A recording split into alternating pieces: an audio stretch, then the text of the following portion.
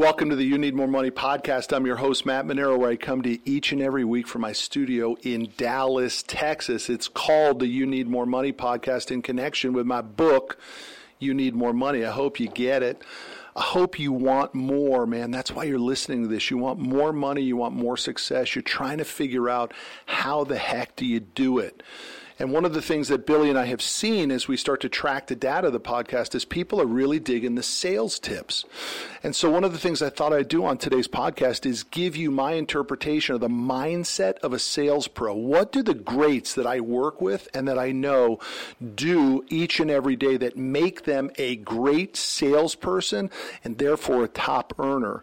I mean, I have literally had the pleasure of working with some of the best salespeople on the planet here in my office at Commercial Fleet, and I think I'm one of them as well.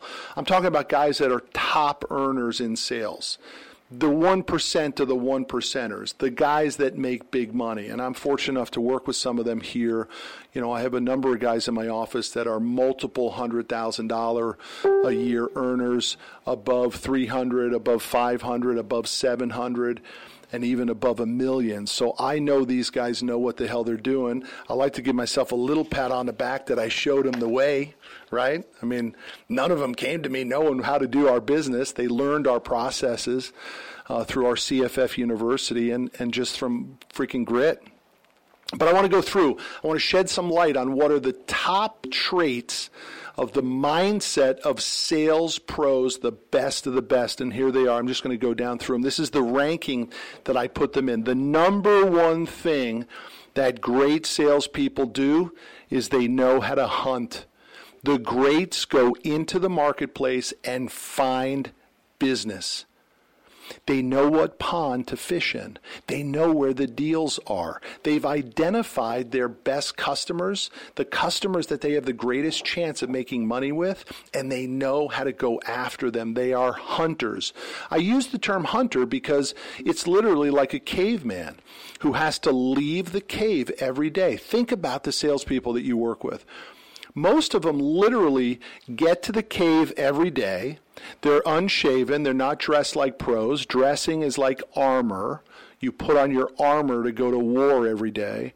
And then they sort of walk around the cave, around and around and around, and they're sort of like, anybody got anything to eat in this cave? Like, you want me to start the fire in case the hunter brings back the food? How about I just sweep the cave for a little bit, right? That's what I'll do. I'll put myself to work. I'll just sweep the cave. And you know what a couple guys do? They're like, I don't need the fire, and I don't need you to sweep the cave. You know what we need? We need some meat, man. Give me my spear. I'm going into the marketplace, and I'm going to go kill something. I'm going to drag it back. I'm going to skin it. I'm going to cut it up, and I'm going to share it with as many people as I can find. That's what the hunters do, and only a few of them do it incredibly well.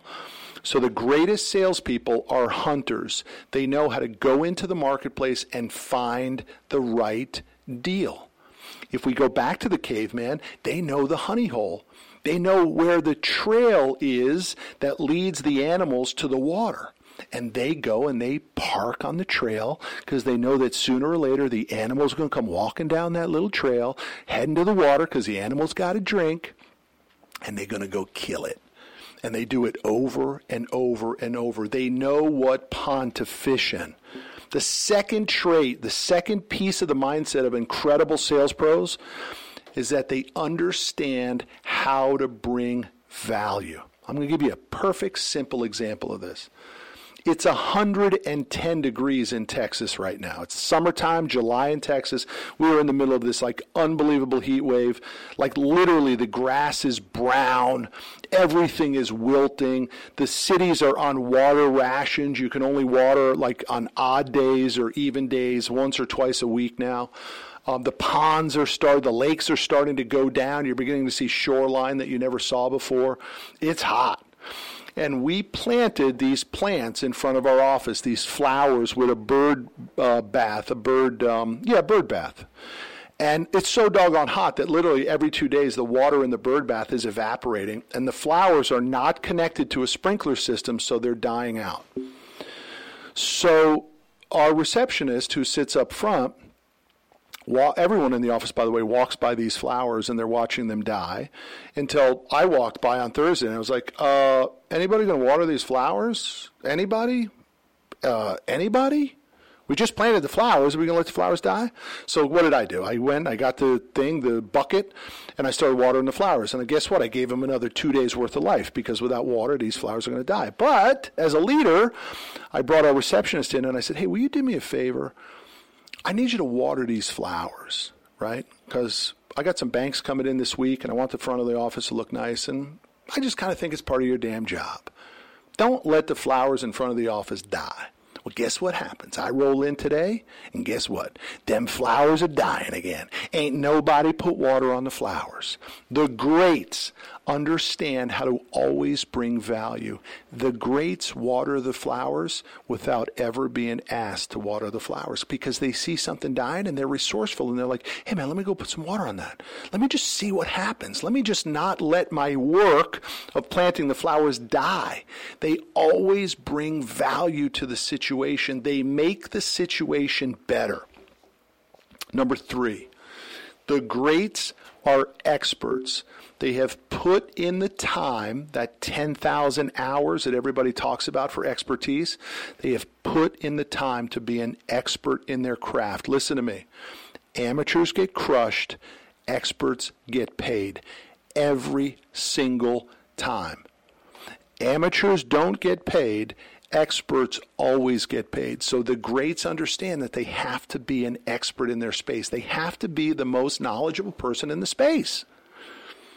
Number 4, experts and the best salespeople are problem solvers. Now, let me give you an example. If you take all these things that I just gave you, if you take this hunter mindset, the value builder, the expert, and you overlay that onto problem solving, you make money. I'll give you a perfect example.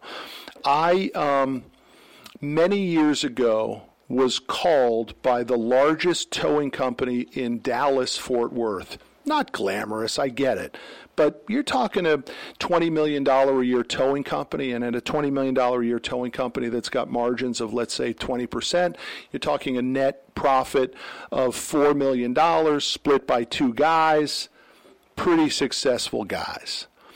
And they were doing an acquisition. There was a company called Road One, who was a tow equipment manufacturer. Road One rolled up. For those of you who don't know what a roll-up is, it's where usually guys with very deep pockets begin to see subsections within industries that through acquisitions they could roll up various companies, create scale, and let economies of scale work in their favor. So that's what these guys did at Road One. They rolled up towing companies. The only problem was that these wizards, these gurus, these brainiacs never figured out that, wait a minute, if I manufacture towing equipment and now I'm buying towing companies, and therefore I'm now a towing company and not a manufacturer, I might alienate other towing companies that are competing against me, and therefore they won't want to buy my equipment. Does everybody follow me on that? Right? These guys didn't figure this out. It seems like pretty simple business to me. Why would you as a manufacturer want to compete with your customers? But that's what these guys did. And they rolled up all these towing companies, and within a very short period of time, within literally less than 2 years, the whole thing unraveled, and all these brainiacs and consultants and smart guys said, wait a minute, this isn't really helping our manufacturing business. We should divest of all these different towing companies. And they began to sell back the towing companies, maybe to the original owners or to other competitors. And my clients said, this sounds like money. This smells like money. We're going to go ahead and we're going to take advantage of Road One's screw up, and we're going to start buying our competitors for pennies on the dollar. Sounds good, right? Here's the only problem. Nobody could figure out how to do it.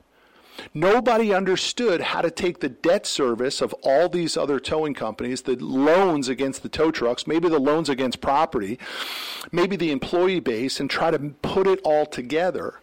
And my guys at the towing company, it was called Walnut Hill Wrecker, tried, and they screwed it up. And they knew about me as an expert in tow truck financing. So what did they do? They called me. and said, can you have a meeting with us? I said, of course. I've been trying to get in with you guys for a long time. You guys asked for a meeting, I'll be right there. Drove to their offices in Plano, Texas, sat down with them in their executive offices, and these guys were kind enough to tell me the truth, not BS me, and tell me the truth that they couldn't figure out how to do this acquisition strategy. They couldn't figure out the numbers on it. They couldn't get the financing. They couldn't get it all dialed in. And so we spent a couple days together, and I laid out the entire program for them of exactly how I would do it. All of this was value add to them. I didn't have the business at this point. And eventually, a couple days later, they said, you're our guy. Come on in and do it. And I did it. And we bought up tons of towing companies. And we finished all that debt service. We rolled it all up into these nice, beautiful bundles of financing packages, which we did the financing on, and we made tons of money on it. Now, that was just one deal that we made tons of money on it. The reality was, as they continued to grow over the years and replace all that old equipment, who do you think was their finance guy? Me. We did millions of deals together because as a problem solver and an expert, I was able to do something that nobody else was able to do for them. And it made us gobs and gobs of money over the years. You got to figure out how to be a problem solver. And you be a problem solver through the expertise that you've earned because you understood how to bring value and you knew how to hunt. Now, let's keep going. Two more. The greats are planners.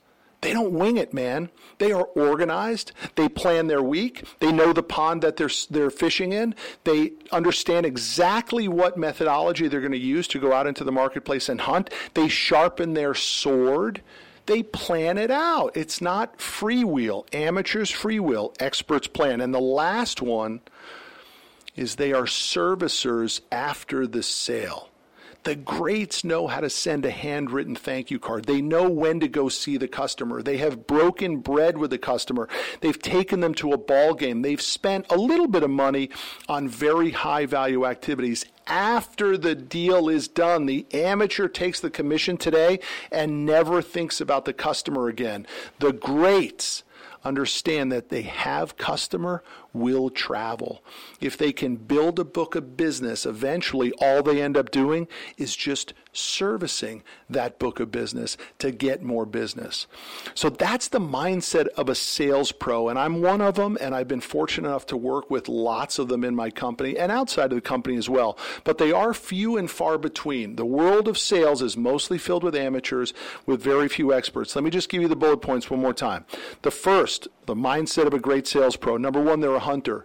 Number two, they bring value to every situation. Number three, they are experts in the space. Number four, they become problem solvers. They take the difficult stuff and they make it simple. Number five is they are planners. They organize their careers. And number six, they are servicers after the sale. I hope you guys enjoyed this. I hope I will see you at the Business Growth Summit in Dallas, Texas. I'm part of this organization now. I have bought into the business because I believe in the content so much.